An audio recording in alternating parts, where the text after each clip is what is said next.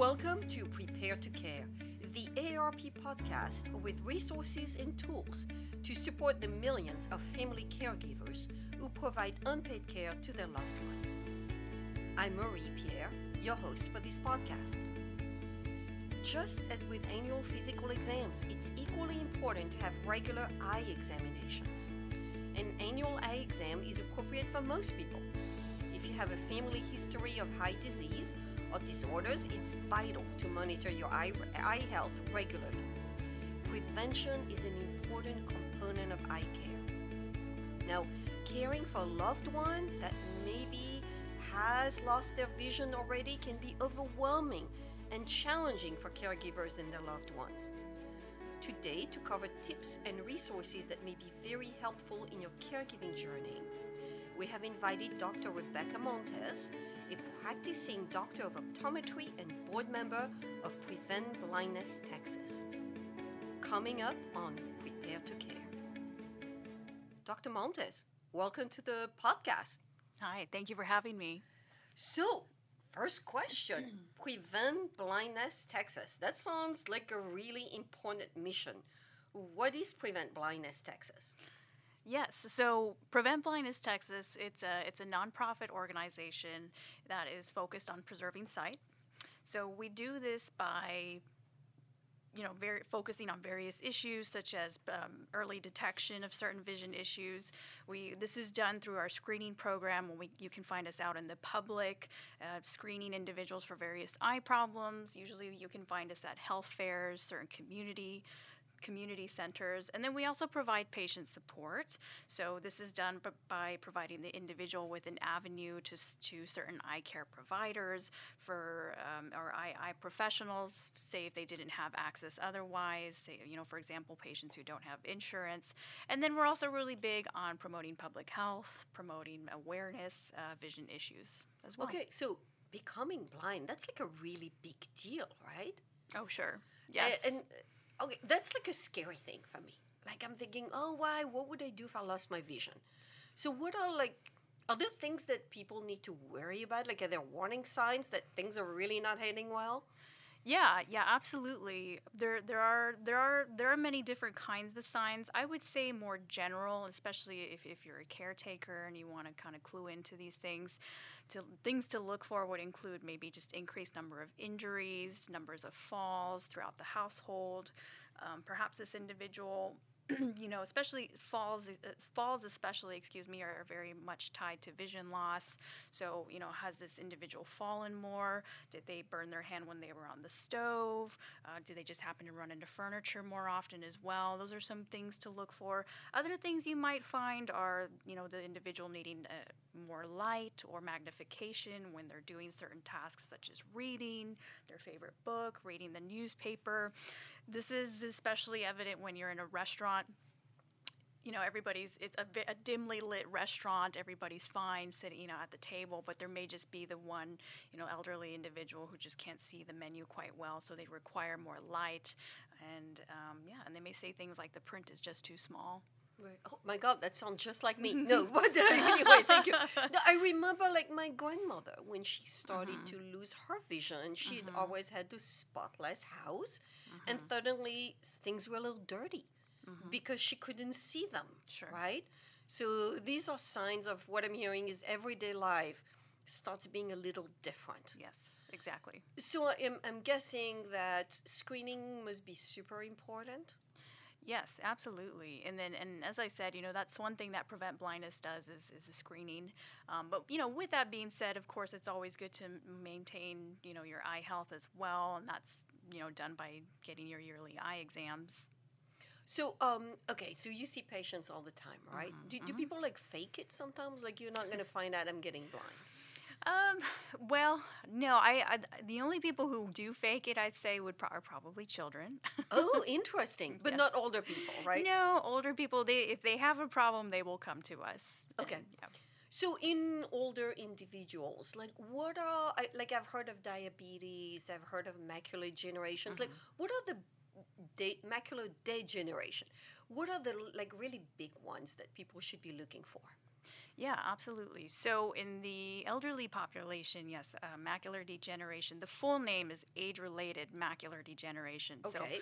yeah, just as the name implies, it is associated with older age. It tends to be more common in Caucasian individuals, lighter skin, especially family history of this condition. So, that tends to be very common. And then also diabetes.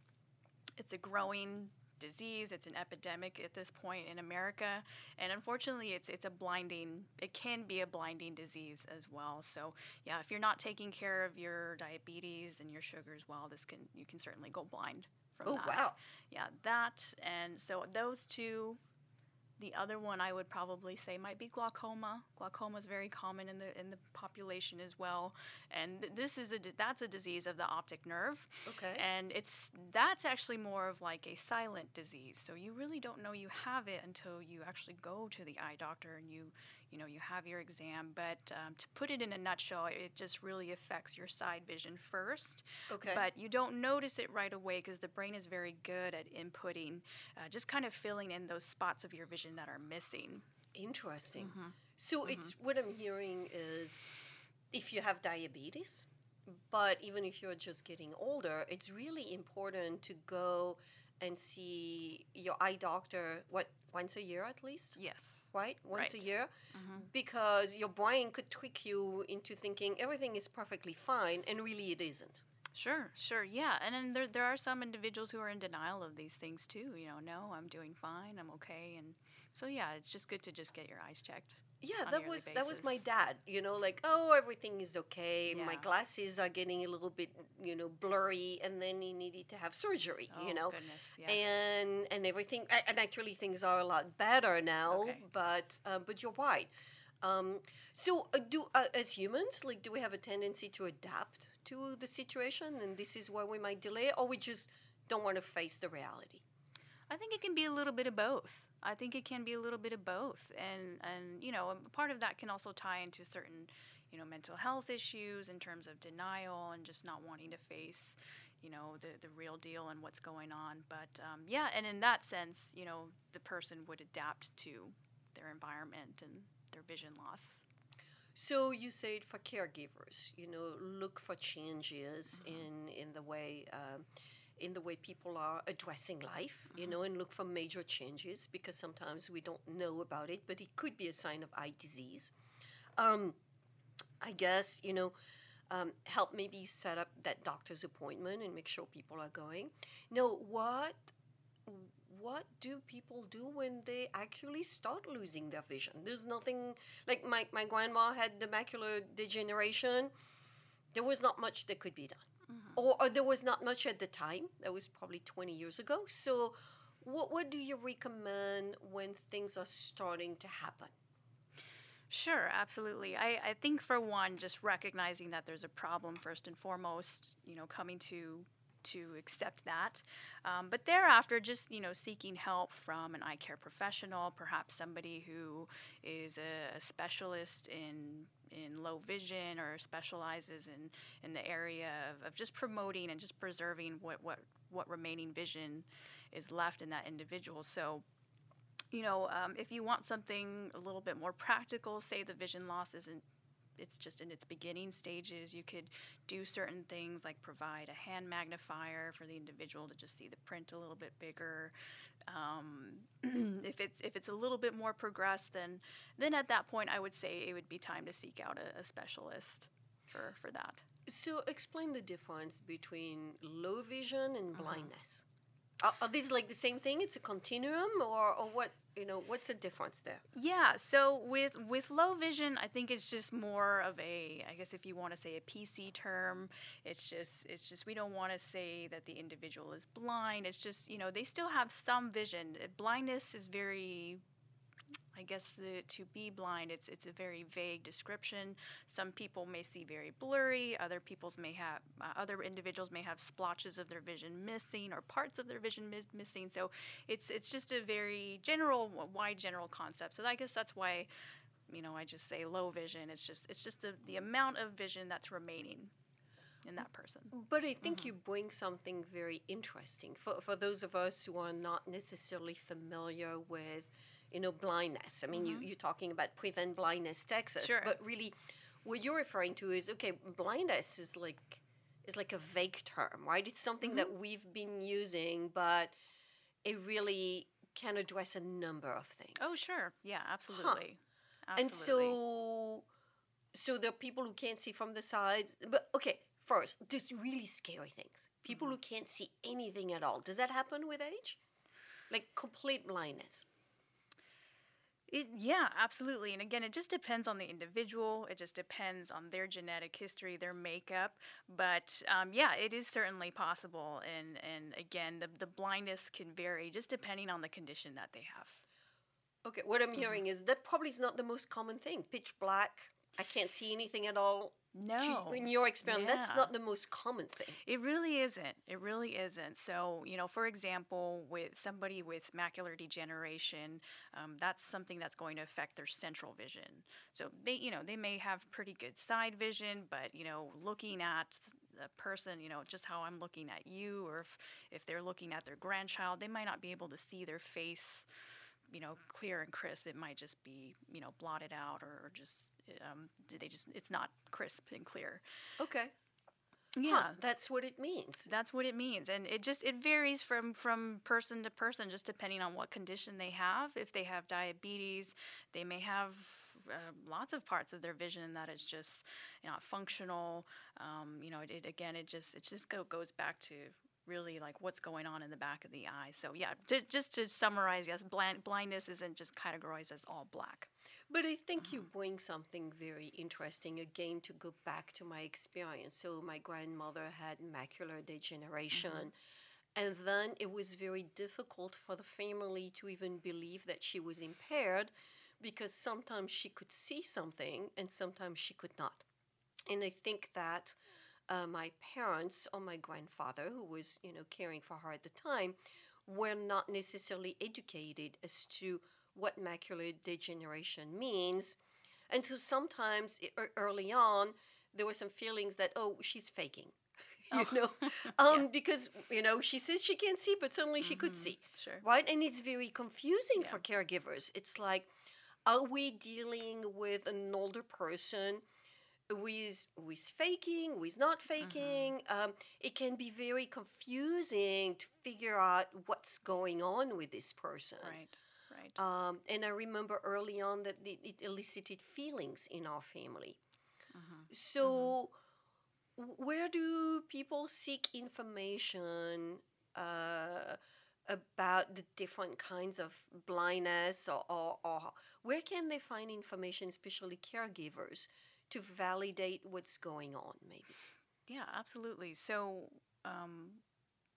I would say, our website, Prevent Blindness Texas, actually provides a good resource for all the different types of vision loss, different eye diseases that cause vision loss. So that would be one source. And there's also a lot of resources out there. If you just, as well as just search on the internet. But another thing would just be to ask, your eye care provider at the yearly visit, and just kind of, just have them shed a little bit more light as to what exactly is going on. Because, as I said, every disease is just specific to to that individual. Thank you. Let's talk a little bit about diabetes. That's like a really big one. So tell us, how does that affect vision? How do people start feeling it? I know, because I know a friend who has diabetes, and one of the first symptoms is blurred vision and lots of thirst. Right? But then people take medication, maybe things look better for a while. It's another one of those silent diseases, right?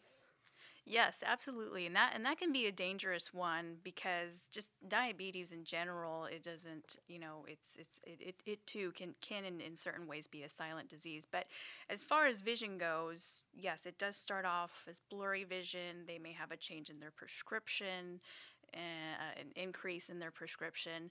And, as you go along, if it gets worse, me as a practitioner looking in the back of the eye, I may see bleeding in the back of the eye. There may be infarctions of the nerve fiber that also runs in the back of the eye as well. And so with that, I would say the worst case scenario an individual could experience is probably a retinal detachment. So something like a dark curtain veil in your vision, increase in flashes of lights, floaters. You may have, part of your vision that's just blocked out, a certain quadrant. Those are all certain ways that diabetes can affect the vision. So to the lay person like me, it sounds like diabetes can cause literally like injuries to the eye. Absolutely. It's what it sounds like, and you never know what's going to happen with that. Right. Yeah, exactly. No, if people take medication, can that be controlled? Yes, yeah. If you take your medication, and of course, diet is a really big part of that as well. Just watching your sugar intake, going to your doctor regularly, and taking your medications. Let's talk another big one. It's like I'm asking you all these questions. No, it's okay. Like glaucoma, what is that? I've heard that a lot with older people. Yes, so glaucoma, it's a disease of the optic nerve. And so the optic nerve is responsible for transmitting messages from the back of the eye to the brain and vice versa. And so we do know that glaucoma is a genetic disease. It runs in families. It's especially prominent in African Americans and Hispanics. And so essentially, it's also been tied to increased eye pressure of the eyes. So that's one of the things that we look at when we're doing a full eye exam is we check the pressure of the eye, just like how we have blood pressure. You also have pressure in the eye. And so with increased pressure, and a family history, if you're African American, these are all risk factors for glaucoma. And eventually what happens is the cells in the optic nerve just begin to die off. Okay. And there's no, as of right now, there is no way to reverse that process. And so those cells are responsible for contributing to your side vision, for what you see on your side vision. Side vision. Mm-hmm. And then I heard something. It's like, I have low blood pressure, so I'm not going to have glaucoma. But you can have low blood pressure in your body, but high blood pressure in your eyes. Is that correct, or is that? That's true. Yeah, you can have low blood pressure, but still have a high pressure in the eye. In the eye. So don't be fooled by thinking, you have low blood pressure, you're not at risk for glaucoma, right? Okay. Right. And then one last one, the cataract. I've heard so many things. Like that was my dad, cataract surgery. Yes. What does that look like? Like how does the cataract affect your eye? Sure, yeah. So cataract is, if you think of the eye like a camera, so the lens, an old-fashioned camera, I know we have our cell phones now, but the lens itself, so over time, if we all live long enough, we're all going to get cataracts, and it's just due to just this constant exposure of sunlight over time. And essentially the lens begins to turn yellow. And so you, as the individual with the cataract, how you perceive it as, you may not be, for one, vision is going to be blurred, and driving at night especially tends to be a major problem. You may notice things like halos, glare from oncoming headlights. Those are probably the most common symptoms from cataracts. Does your vision turn yellow when the lens turns yellow? No, not so much. Right? Okay. You do experience some color vision changes, but it's so gradual you don't notice it right away. Okay. It's only until you have the cataract taken out and then an implant put in that your world just looks so different. Colors look brighter, especially the sky. It's just, the color blue is just more prominent. So there's hope for people with cataract. That's what happened to my dad. He got the surgery, he got a lens, and life is like markedly better, right? It really is. It really, really is. Yeah, thankfully there is, a treatment for cataracts, and that's just to have the surgery done. That's really good news. Dr. Montes, thank you so much. That's about all the time that we have for today. But before we go, if you had one piece of advice for our listeners and our caregivers, what would that be?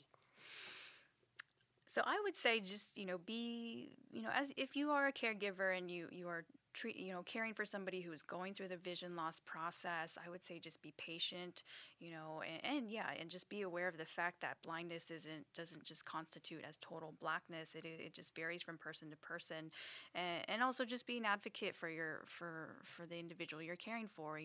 be present when you're there in the eye exam. Don't be afraid to ask questions, and yeah, just be involved in their eye care in addition to the rest of their health care. Thank you. Thank you so much. I think that this was very a hopeful talk because learning that blindness is not total blindness. That's actually quite rare. That there are all kinds of things that you can do. Sure. And listeners, as always, go to those doctor's appointments. Yes. And this week, make an appointment with the eye doctor. Take your loved ones to the doctor. Dr. Montes, thank you so much. Yes, thank you for having me. Today, we've spoken with Rebecca Montes, Dr. Rebecca Montes, who is a practicing doctor of optometry and board member of Prevent Blindness Texas.